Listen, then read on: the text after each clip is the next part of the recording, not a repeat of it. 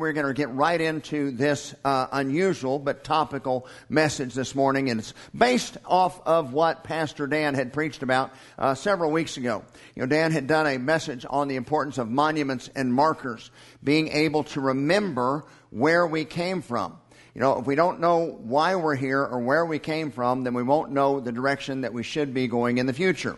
And that's so important. And we see with such projects like the 1619 project, literally trying to rewrite our history and build into our educational system this idea of America being a systematically racist nation and trying to foster literally a race war in our country. Because that is the effective tool that can be used to try to stir up the foundation of a Marxist utopia. You know, Marx's idea was to create friction. His original goal was using economic warfare, the property owners versus the non-property owners. Through that friction, eventually the non-property owners would rise up in revolution, throw off that existing system, and they could replace it with a Marxist utopia. Well, in America, everybody owns property. We all own cell phones and cars and houses, or at least the bank does. We make payments on them. We think we're property owners here in America. So that had never really worked well here. So out of the critical theory system, trying to look for division anywhere, doesn't matter whether it be male versus or women versus male patriarchy. Doesn't matter whether it be LGBT versus straight. In America, the critical theory, the critical race theory has been the most susceptible to being used to exploit and cause, well, their hope is revolution. Literally, one of the old Marxist axioms is this: the issue is not the issue. The issue is the revolution. Doesn't matter what the issue is. They just want to create this explosion out of which they can throw off the existing system, which in our case happens to be a limited government constitutional republic, throw that off and replace it with a dictatorship, which is what they have in every other Marxist society. So we have to recognize just what the battle is. And again, Dan was talking about the importance of remembering. So we're going to do that today with a message entitled America's Christian Heritage. We're going to begin with the reminder of God delivering Israel out of bondage. Of course, after 40 years, Moses had finally finished his leg of the journey, and they were on the east side of the Jordan, preparing to enter into the promised land. It was that point that his job was done. Joshua was going to lead them in and help take over that land. And Moses, in his last official realm of responsibility, his last official act of duty, he basically gave the law again for the second time. It had been given the first time at Sinai. But that generation, because of their unfaithfulness, because of their disobedience, died wandering in the wilderness. Now their children were getting ready to go into the promised land. So God was reminding them of those covenant promises. And God warned them through Moses, said, you all beware, be careful, pay attention, because here's what's going to happen. You're going to get into the promised land and you're going to find out it's everything I said it was. It is going to be a land flowing with milk and honey. You are going to be on top of the world. Your economy is going to be thriving. You're going to be at peace with your neighbors. And if you're not careful, you're going to think you've done all this on your own. You're going to have a tendency to forget all about me. And then you're going to wander down this path into idolatry. And when that happens, I'm going to judge you. So don't let it happen. As a matter of fact, beware that you don't forget about me. It was me that brought you miraculously out of bondage in Egypt. It was me that's led you for 40 years in the wilderness, and even the shoe leather on your feet didn't wear out. It's me that's leading you in to defeat a superior military and a superior mighty people. I'm giving you the land. Don't forget about me. As a matter of fact, I'm going to give you ample opportunities so you can't. Hey, there's going to be 7 feasts a year. I want everybody to come back to Jerusalem on those feasts. And during those feasts, you're supposed to remember me. Remember how I delivered you. Remember who I am as God. Remember who you are as a people. In fact, I want you to begin right off the bat. When you cross over into the promised land, I want you to gather 12 stones. The head of each tribe, grab a stone out of the midst of the Jordan River, which I'm going to dry up for you to walk on in. And as soon as you get over on the other side, at Gilgal, I want you to build a memorial marker there with 12 stones. And then in future generations, when your children and you are walking along there and they say, Dad, why are these 12 stones stacked up here like this? That's going to give you another opportunity. Tell them all about the story. Tell them who I am as your God. Tell them who you are as God's people, why you're here, where you came from, and where you're supposed to go. Of course, you know what happened. The Jews didn't do a good job of that. They did go off into idolatry, and God judged them. Well, this is a biblical truth, ladies and gentlemen, something that we have forgotten in our culture. We no longer teach this in schools, and churches now believe that this is off limits. It's amazing to me, a pastor can sit there and say, Jesus is Lord of my life, but we can't talk about this area of our lives in church. Folks, that does not make sense. That is nonsense. If Jesus is the Lord of all of your life, then there should be nothing off limits in church. Whatsoever you do to the glory of God. But we have forgotten who we are. We have forgotten where we came from, and that is by design. As I said a moment ago, this is clearly a biblical truth, but it hasn't been lost on the secular wisdom of the world. Karl Marx even said, a people that don't remember where they came from are easily conned. That's Paul's translation of that statement. Now, there are two great lies that have been foisted upon America, especially over the last 60 to 70 years. Number one is the theory of evolution, that everything in order came out of disorder. Everything that we see was an accident. Folks, the psalmist says clearly, every day when you get up, everything that you look at declares the glory of God, declares the existence of God. When you walk outside today after church and you see the trees, you see the grass, you see animals, you see the sky, everything declares the evidence of God's handiwork. When you go outside tonight and you gaze into the starry night at sky, it declares the existence of a creator. Something baked must need a baker. Something built must need a builder. Something painted must need a painter. Something created must have a creator. Cindy and I spent a lot of time in Florida over the last couple of years. Every time we were near a beach, we would make sure and spend some time at the beach. One time we were walking, I forget which community this was, and we came across this circle of seashells. It's marvelous to see the work of accidental randomness. We were looking at that, and I said, baby, you know, it's amazing. Over thousands and thousands of years, the waves have washed up and the waves have receded. And the waves have washed up and the waves have receded. And just by chance, through acts of randomness, this perfect circle was left here on the beach. Isn't Darwin amazing? I think the last thing I heard before she slapped me was, you're an idiot. Now, folks, this is obviously design. And if this was obviously intentional design, how could just the eye alone be the result of evolution and random chance? It cannot be. But when your mind is deluded and your desire is godlessness, it's amazing the conclusions you will jump to. This man, one example, Francis Crick, brilliant man, was knighted in England for his work, the co-discoverer of DNA. As he did his research, he came to this conclusion as an evolutionist. He said, for life to have happened by chance is impossible. I would agree. After studying the complexity of the simple genetic code, no way could this have happened by accident. Well, you're right on, Sir Crick. So what is your answer? Well, he came up with this conclusion. Life obviously didn't evolve first on Earth.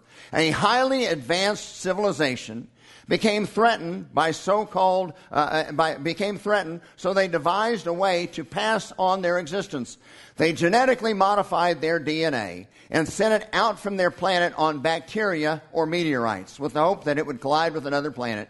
It did, and that's why we're here. Ladies and gentlemen, this is not the man that teaches in your school. This is the man that writes the textbooks. This is a brilliant, brilliant man.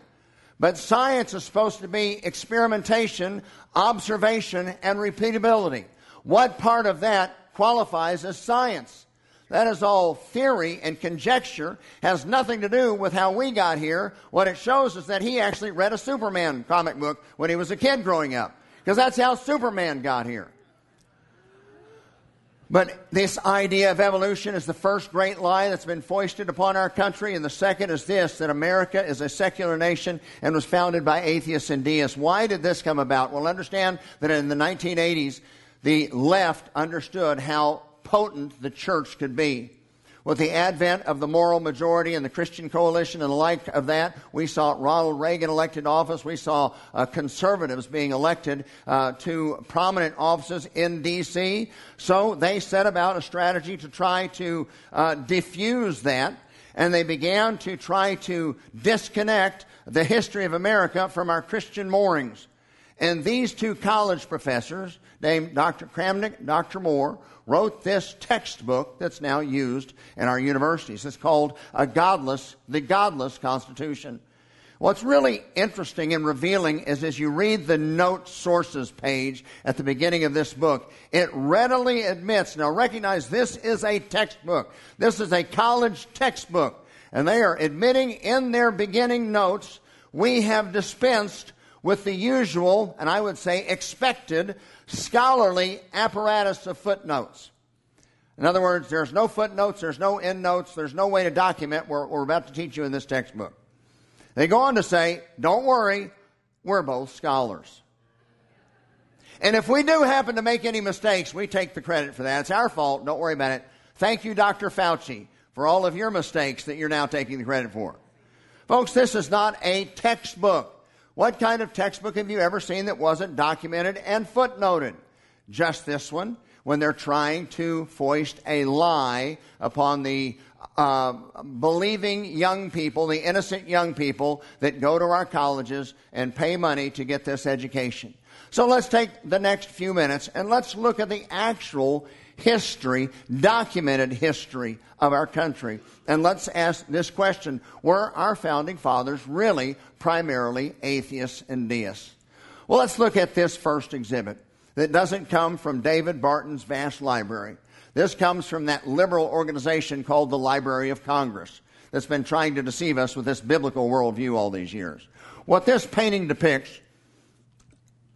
is the very first meeting of the very first Continental Congress at Carpenter's Hall in Philadelphia, 1774. On September the 6th, they gathered together, and before they began business, it was discussed and determined that they needed to pray because without God's help, they were in a pickle. They were trying to decide how the colonies should respond to the illegal, intolerable acts that were being poured out upon the colonies by Parliament and the King of England. Again, they said, we've got to have God's help. Let's have a prayer meeting. And on that day, they didn't just gather together and pray. They brought in a minister to lead in the prayer service. The question was asked by a committed Christian from New York, John Jay. He said, wait a second, can we really all pray together since we are of so many different Christian denominations? Sam Adams, it is said, by the way, his brother John Adams recorded this historically. Sam Adams said, I am no bigot, sir. I will pray with any man of piety that is also a patriot.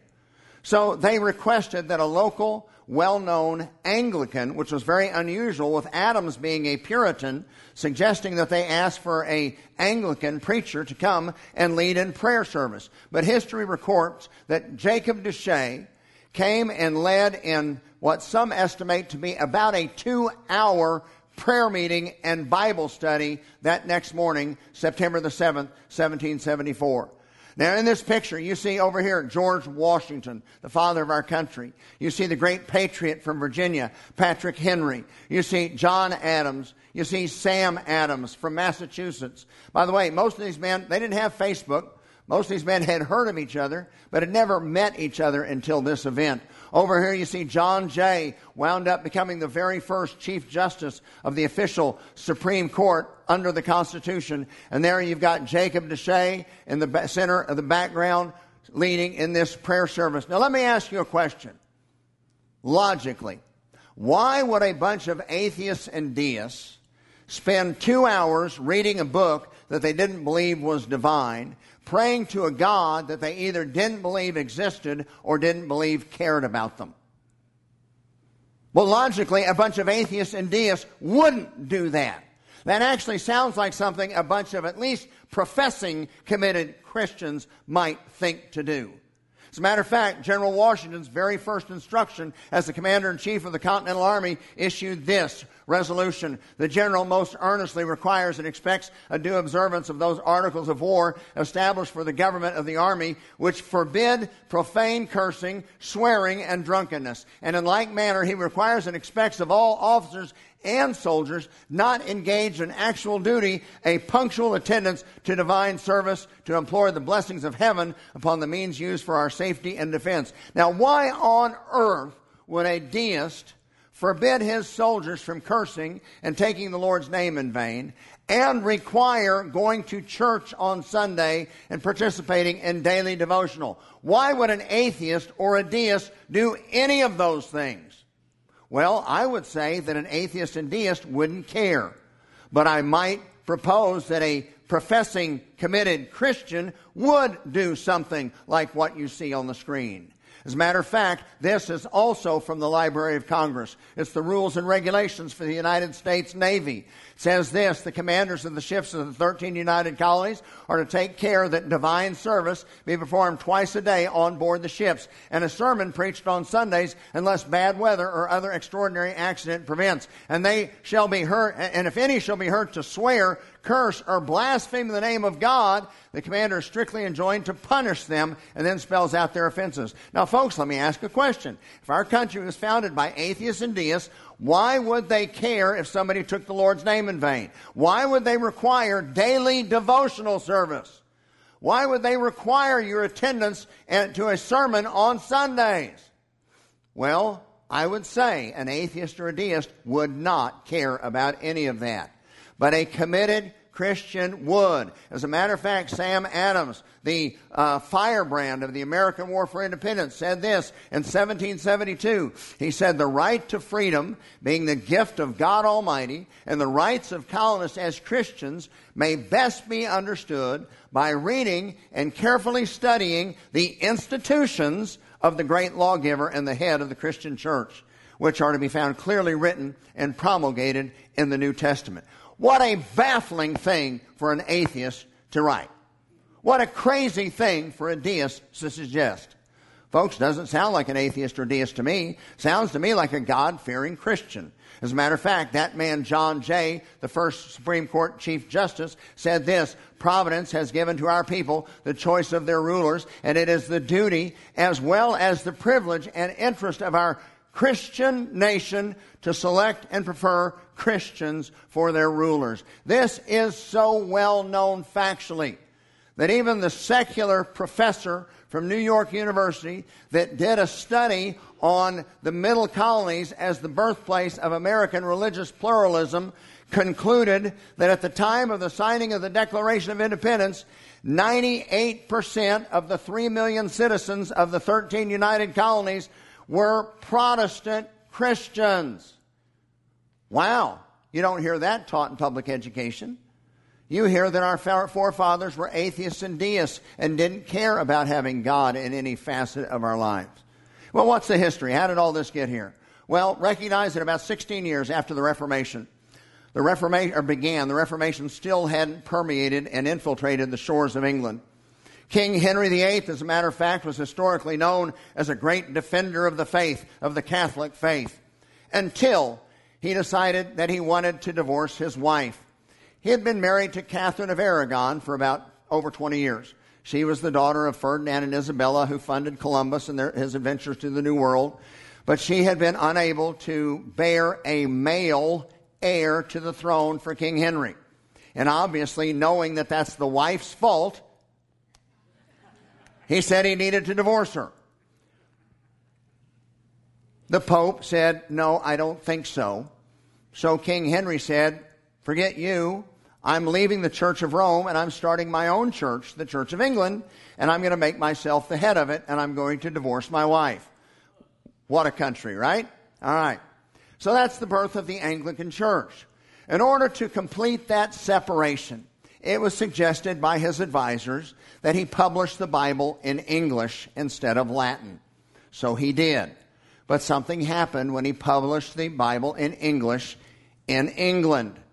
Englishmen began reading the Bible for themselves. And they discovered that much of the doctrine and dogma of the Anglican Church, the Church of England, was not in fact biblical. So there were two responses. One, you had a group that sought to purify the Church of England from inside the Church of England. We know of them as the Puritans. But there was another group that said, Church of England is a mess. We just need to come out from among them and be separate and establish our own local New Testament congregations. This group was called the Separatists.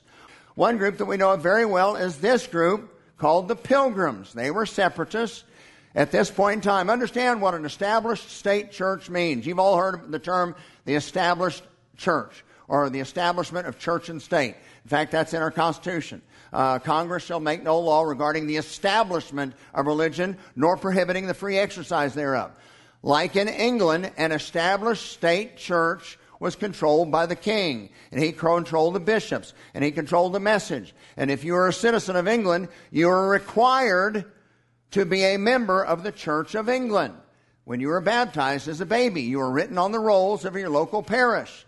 Your attendance to church was required. Your tithe was required. That's what an established state church meant. And it was illegal to have a home Bible study or own a Bible or do anything outside the authority of the established state church. This group was breaking the law when they were having their own church services in Scrooby, England, at Elder Bradford's home. They were breaking the law, so they fled to the Netherlands. They ultimately came to the New World. But understand, as this painting hangs in the Capitol Rotunda in Washington, D.C., their life was centered on the Bible. They were devoted followers of Christ. They had a comprehensive biblical worldview that God spoke about every area of life, including civil government. So when it came to establishing their local New Testament churches, they looked at the pages of Scripture for how it should be done. When it came to establishing their own local civil governments, they looked to the pages of Scripture for God's instruction on how it should be done. That was the birth seedling of the United States of America. Plymouth Colony, 1620. Now look at what the historian John Palfrey said about the Pilgrims and the Puritan migration. He said they searched the Bible for instruction about everything. In fact, the things that we enjoy in America politically, in our constitutional republic, the things that make America exceptional come from the pages of Scripture. And that's why America has been exceptional. Folks, when you do it the right way, when you do it God's way, it always works. When you decide to do it your own way, that's when we always make a mess out of things. But consider some of these things that we take for granted. The fundamental principle that all men are created equal was a biblical truth. That didn't come out of Europe. That didn't come out of Old England. In Old England, under King Henry VIII or King James, you had a class system. You had the aristocracy of the lords and nobles. And on top of it all was the king and the divine right of kings. And then you worked your way down through serfdom and servants and slaves. This idea came from the Pilgrims, that we are all equal at the foot of the cross. The concept of natural law comes from the Bible. The definition of the family comes from the Bible. Our laws of morality come from the Bible.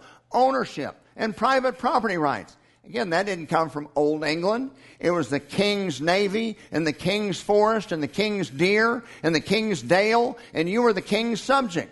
The idea that we are all kings in our own castles, we all own our own property, came from the pages of Scripture. A right to a fair trial, no conviction without 2 or 3 witnesses, a punishment that fits the crime, i.e. an eye for an eye and a tooth for a tooth, came from the pages of Scripture. The Republican form of government, that you're to choose out from among you capable men that fear God, love truth, and hate covetousness, and make them judges over tens, 50s, hundreds, and thousands, and have them judge according to the rule of law, came from the pages of Scripture. In fact, the concept of a defined and written rule of law also came from the pages of Scripture. Would it surprise you? Not you in this church, because you already know this. But most in America wouldn't know this. You see, here's a copy of a election sermon that was preached before John Hancock, the governor of Massachusetts, and before the legislature of Massachusetts on May the 28th, 1788,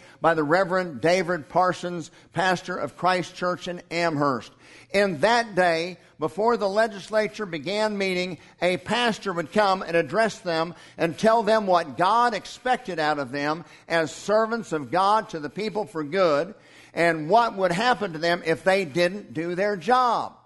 Well, Alice Baldwin wrote a book on the pastors that Dan talks about in the Black Robe Regiment, the pastors of the American War for Independence. These guys wrote these sermons on government. They were reproduced or printed and spread throughout the colonies, where they became textbooks on politics. The reason those 3 million, with 98% of them being Protestant, those 3 million American colonists thought the way they did was because their pastors taught them a biblical worldview. 98% were Protestant Christians. Brother Paul, were they all born again? I can't tell you that. We probably have maybe 550, 600 here altogether this morning. I can't tell you who here is born again or not. You know, the Lord knows. I hope we all are. Well, out of that 98%, Protestant Christians, don't know if they were all saved or not, but they all at least professed to adhere to the God of the Bible and the truths which what the Bible held within its pages. In fact, schools taught this. At the time that those representatives from the 13 colonies were gathering or the 13 states now were gathering to discuss the Constitution, the official Congress at that time, under the Articles of Confederation, was passing this requirement for the new territories which the United States was gaining in the Northwest Ordinance. And they had this requirement in Article 3. It said religion. Now, by the way, in this day and age, religion meant Christianity. 98% were Protestant Christians. So if you were asked, what religion are you? The answer was, oh, I'm a Baptist. Well, what religion are you? Oh, I'm an Anglican. Oh, what religion are you? Oh, I'm a Methodist. It was understood that Christianity was the religion of America. This would be more like denomination. So religion meant Christianity. Religion, morality, and knowledge being necessary to good government. You had to have intelligent people. You had to have moral people. Okay, being necessary for good government and the happiness of mankind, we will encourage schools and education. Now notice that the legislature is not taking control of education. Just saying we encourage it, we stand before it, we support it, we're all for it. Whose responsibility is it to educate the children, by the way? Parents' responsibility, that's exactly right. But understand, schools taught this. As a matter of fact, this was the very first official textbook, other than the Bible, used in U.S. public education. It's called the New England Primer, published in 1690, used for several hundred years. Notice some of the lessons. And remember, religion and the subsequent morality and knowledge. Look at some of the lessons. Pray to God, love God, fear God, serve God. Don't take God's name in vain. Don't swear. Cheat not in your play. Play not with bad boys. Well, that just eliminates all of Congress right there. Learning the alphabet. A, in Adam's fall, we sinned all. B, heaven defined, the Bible mind. C, Christ crucified, for sinners died. D, the deluge drowned, the earth around. Religion, morality, and knowledge being necessary for good government. As a matter of fact, look at the depth of the education in public schools. What offices does Christ execute as our Redeemer? Well, Christ, as our Redeemer, executes the office of prophet, a priest, and a king, both in his estate of humiliation and exaltation. This was taught in education. Everybody knew this. It wasn't even questioned. Atheists and deists, my foot. The states practiced this. Now, on July 4, 1776, when we signed the Declaration of Independence, we went from being 13 British colonies to being 13 sovereign nations, 13 united states. And each state had its own constitution. Look at this as an example. In order to serve in public office in Delaware, before a person could serve, he had to make a profession of faith. I, Paul Blair, do profess faith in God the Father and in Jesus Christ, His only Son, and in the Holy Ghost, one God, blessed forevermore. And I do acknowledge the Holy Scriptures, the Old and New Testament, to be given by divine inspiration.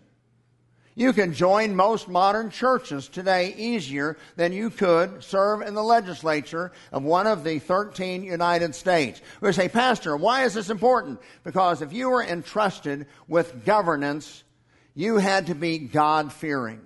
When no one was watching you, you had to know that the eyes of the Lord were watching you. That's why this was imperative everywhere. Here's one of the things that was unique. For example, as was demonstrated in Pennsylvania, they did have a religious test. You had to profess that God existed and the Bible was the Word of God.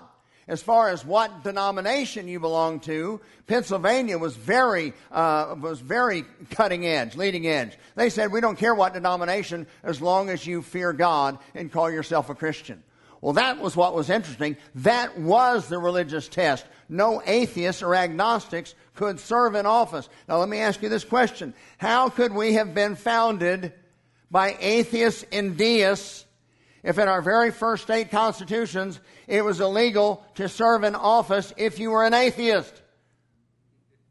Let that sink in for a minute. When you're driving home today, that'll come to you and go, hey, that was a good point.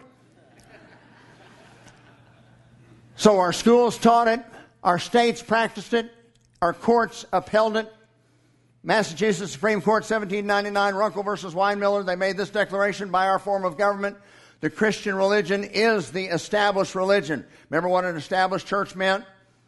Okay, you had the Church of England, that one denomination. What was so unique about America is you could be Baptist, Methodist, Presbyterian, doesn't matter the denomination, as long as you were a Christ follower. Christianity, that was the thing that was unique.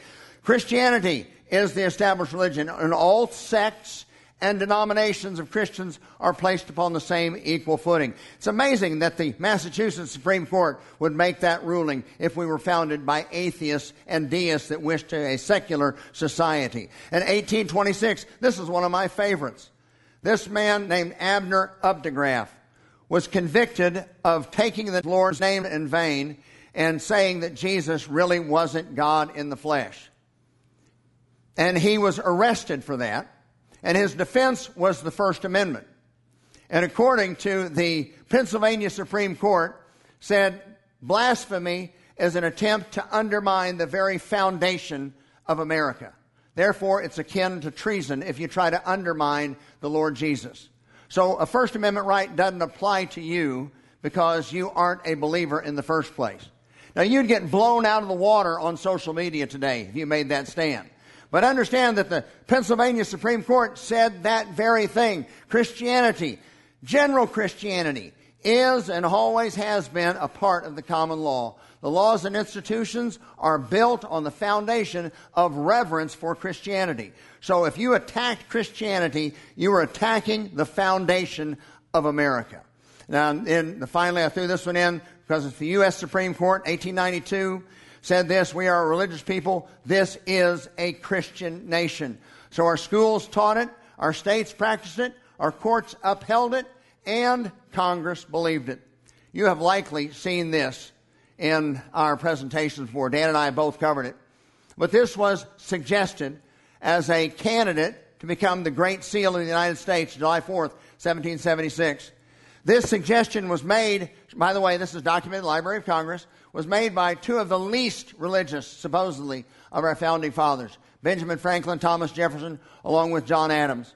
Of course, you see in the middle, you see the Egyptian army drowning in the Red Sea. You see Moses and the Israelites on the seashore. In the background center, you see the Shekinah, the glory of God, the pillar of flame, the pillar of a cloud, and around the outside, rebellion to tyrants is obedience to God. Isn't it interesting that a suggestion made for the Great Seal of the United States was the Exodus story as our Great Seal? Folks, we weren't founded by atheists and deists. We were founded on a biblical worldview. Were we perfect? No. Are we perfect now? No. Will we ever be? No. But there's been no other country ever in history that has sought to correct its wrongs quicker than we have.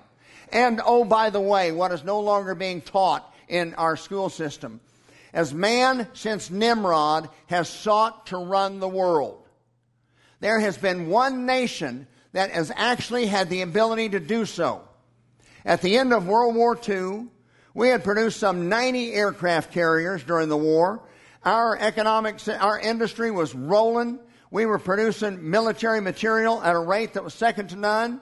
We had troops under arms around the world, and we were the only country on the planet that had the atom bomb. If anybody wanted to rule the world in 1945, America could have. We could have gone over and taken care of Stalin right then if we had wanted to. But instead of ruling the world, America chose to rebuild it. Don't tell me about how wicked America is.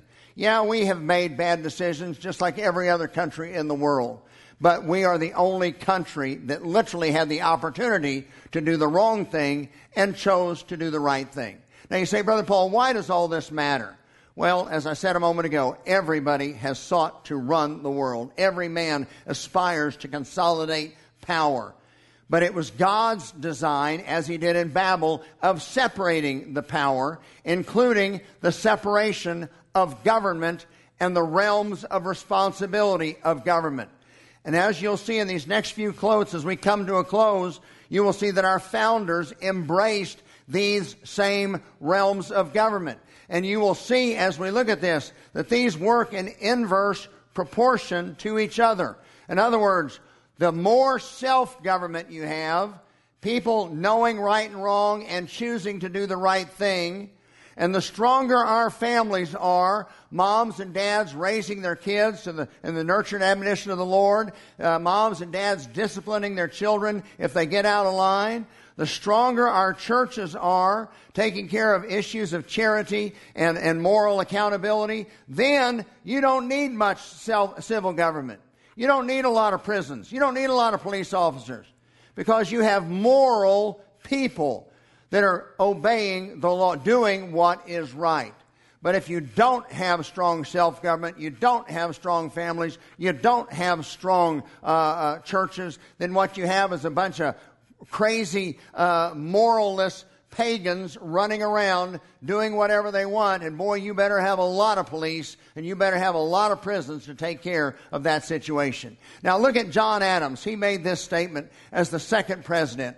He said, "We have no government armed with power capable of contending with human passions that are unbridled," notice these two words again, "by morality and religion."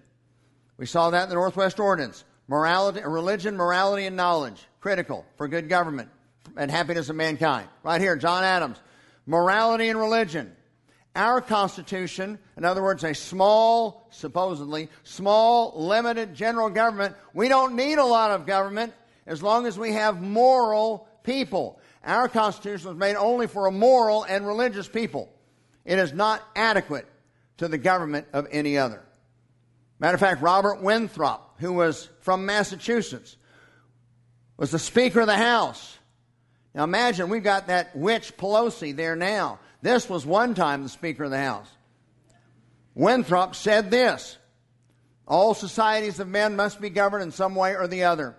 The less they may have of a stringent state government or civil government, the more they must have of individual self-government. The less they rely on public law or physical force, the more they must rely on private moral restraint. Men, in a word, must necessarily be controlled either by a power within them or by a power without them, a police officer making sure they obeyed, either by the Word of God or by the strong arm of man, either by the Bible or the bayonet." It may do for other countries and other governments to talk about the state supporting religion, but here, under our own free institutions, it is the religion which must support the state. This was common sense. Moral, self-governing people. Remember, I referenced a moment ago the influence that pastors had on the political situation in America. Well, they also were key in the educational systems as well. This was called Alden's Citizen Manual. It was published by the Reverend Joseph Alden in 1869. I just want to point out one question in passing that confirms the point that I just made. Right here on question 23, do laws which restrain a man from doing wrong infringe on his liberty? No, because no one has a right to do wrong. President Washington said this as he retired from office. Remember, after spending a lifetime serving sacrificially this country he loved so much, after being part of the Continental Congress, after being general of the Continental Army, after leading through the War for Independence, after going back to be president of the Constitutional Convention, after serving as the first president under the U.S. Constitution, he finally said, enough, let me go home to Mount Vernon. I'm done. But he wrote a love letter to the country. And it said this, or one section said this, of all the dispositions and habits which lead to political prosperity. Notice these two words again, religion and morality are what? Indispensable. What does indispensable mean? Can't do without them. Religion and morality, like two pillars on which the roof of this constitutional republic is supported, are indispensable supports. In vain would that man claim the tribute of patriotism. In other words, don't call yourself a patriot. You're a traitor. If you would labor to subvert these great pillars of human happiness, religion and morality. So if you're trying to rip religion and morality out of America, you're a traitor. And let us with caution indulge the supposition that morality can be maintained without religion. Ladies and gentlemen, America has been exceptional. We've been the most free, most prosperous, most respected, most sought-after country in the world. We're the only country in 2,000 years of Christian history where Christians haven't been persecuted because of their faith. America was exceptional because America was built on a biblical foundation. And two key points to remember on this statement that are spelled out in our Declaration of Independence. From a biblical worldview, our rights come from God and not the government. And from a biblical worldview, truth is not arbitrary. Truth is established by our Creator. It's called the laws of nature, and nature's God. Now, is everybody still with me at this point?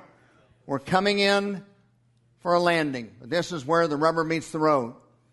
1962 and 1963, the U.S. Supreme Court illegally, they had no authority to do this. It wasn't under their realm of civil government. Education was under the authority of family government. They illegally acted and took prayer and the Bible out of public education. Well, I say, Pastor, that's not true. As long as they're giving tests in school, children will be praying in school. Ho, ho, ho, ho. Pastor, my kid can take his Bible. In fact, they have take their Bible to school once a year day. No, the point here is that up to this point, as you saw with the New England Primer, the Bible had been the foundation of our education.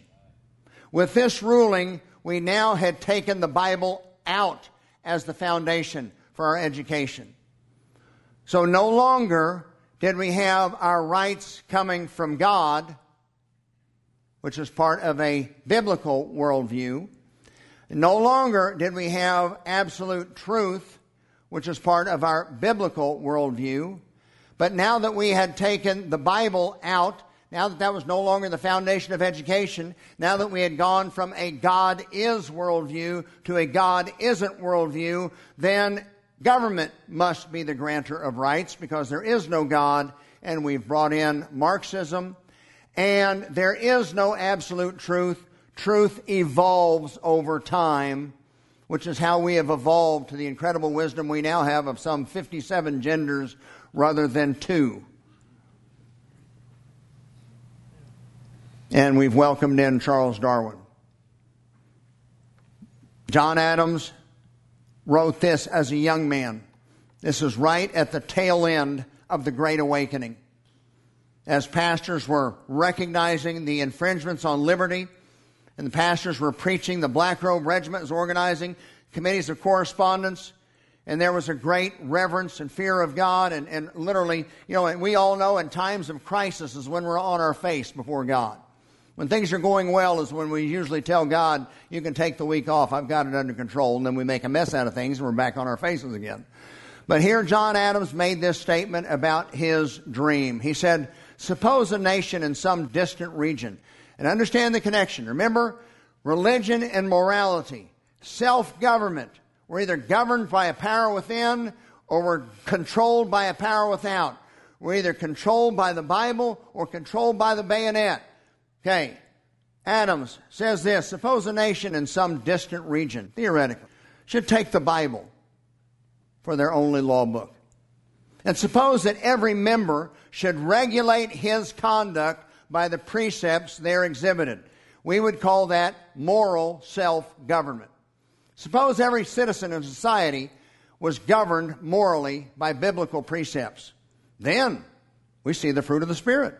Every member would be obliged in conscience to temperance, frugality, and industry, to justice, kindness, and love towards his fellow men, to piety, love, and reverence toward Almighty God. What a utopia. By the way, that's how he spelled it.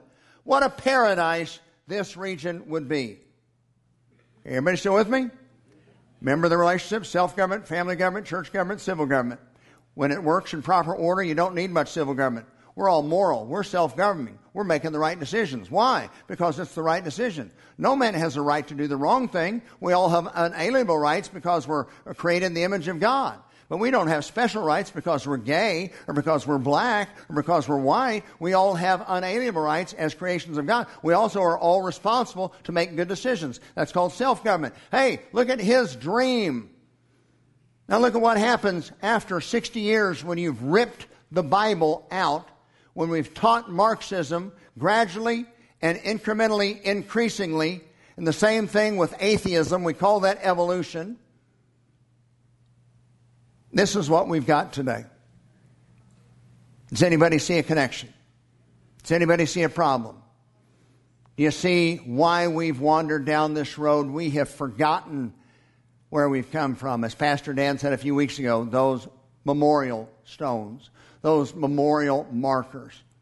Folks, we are in a pickle right now. I honestly have seen the potential of this day coming for 15 years. That's why Dan and I have been so passionately working as we have been the last 15 years. The things that have happened the last 12 months have blown my mind at how quickly it's all happened here in the United States. Because I didn't think we were this ripe, really. I mean, you heard me say last May when this thing began, and we were back in church by May. I spelled out in a message called Connecting the Dots. I said what we're witnessing is a full-blown Marxist coup. We are witnessing a takedown of America. If we were reading about this in the newspaper and said, oh, this is happening in some third world country, we'd say, oh my goodness, the Marxists are at it again. They're going to win. Folks, they haven't won yet. And the battle is still raging.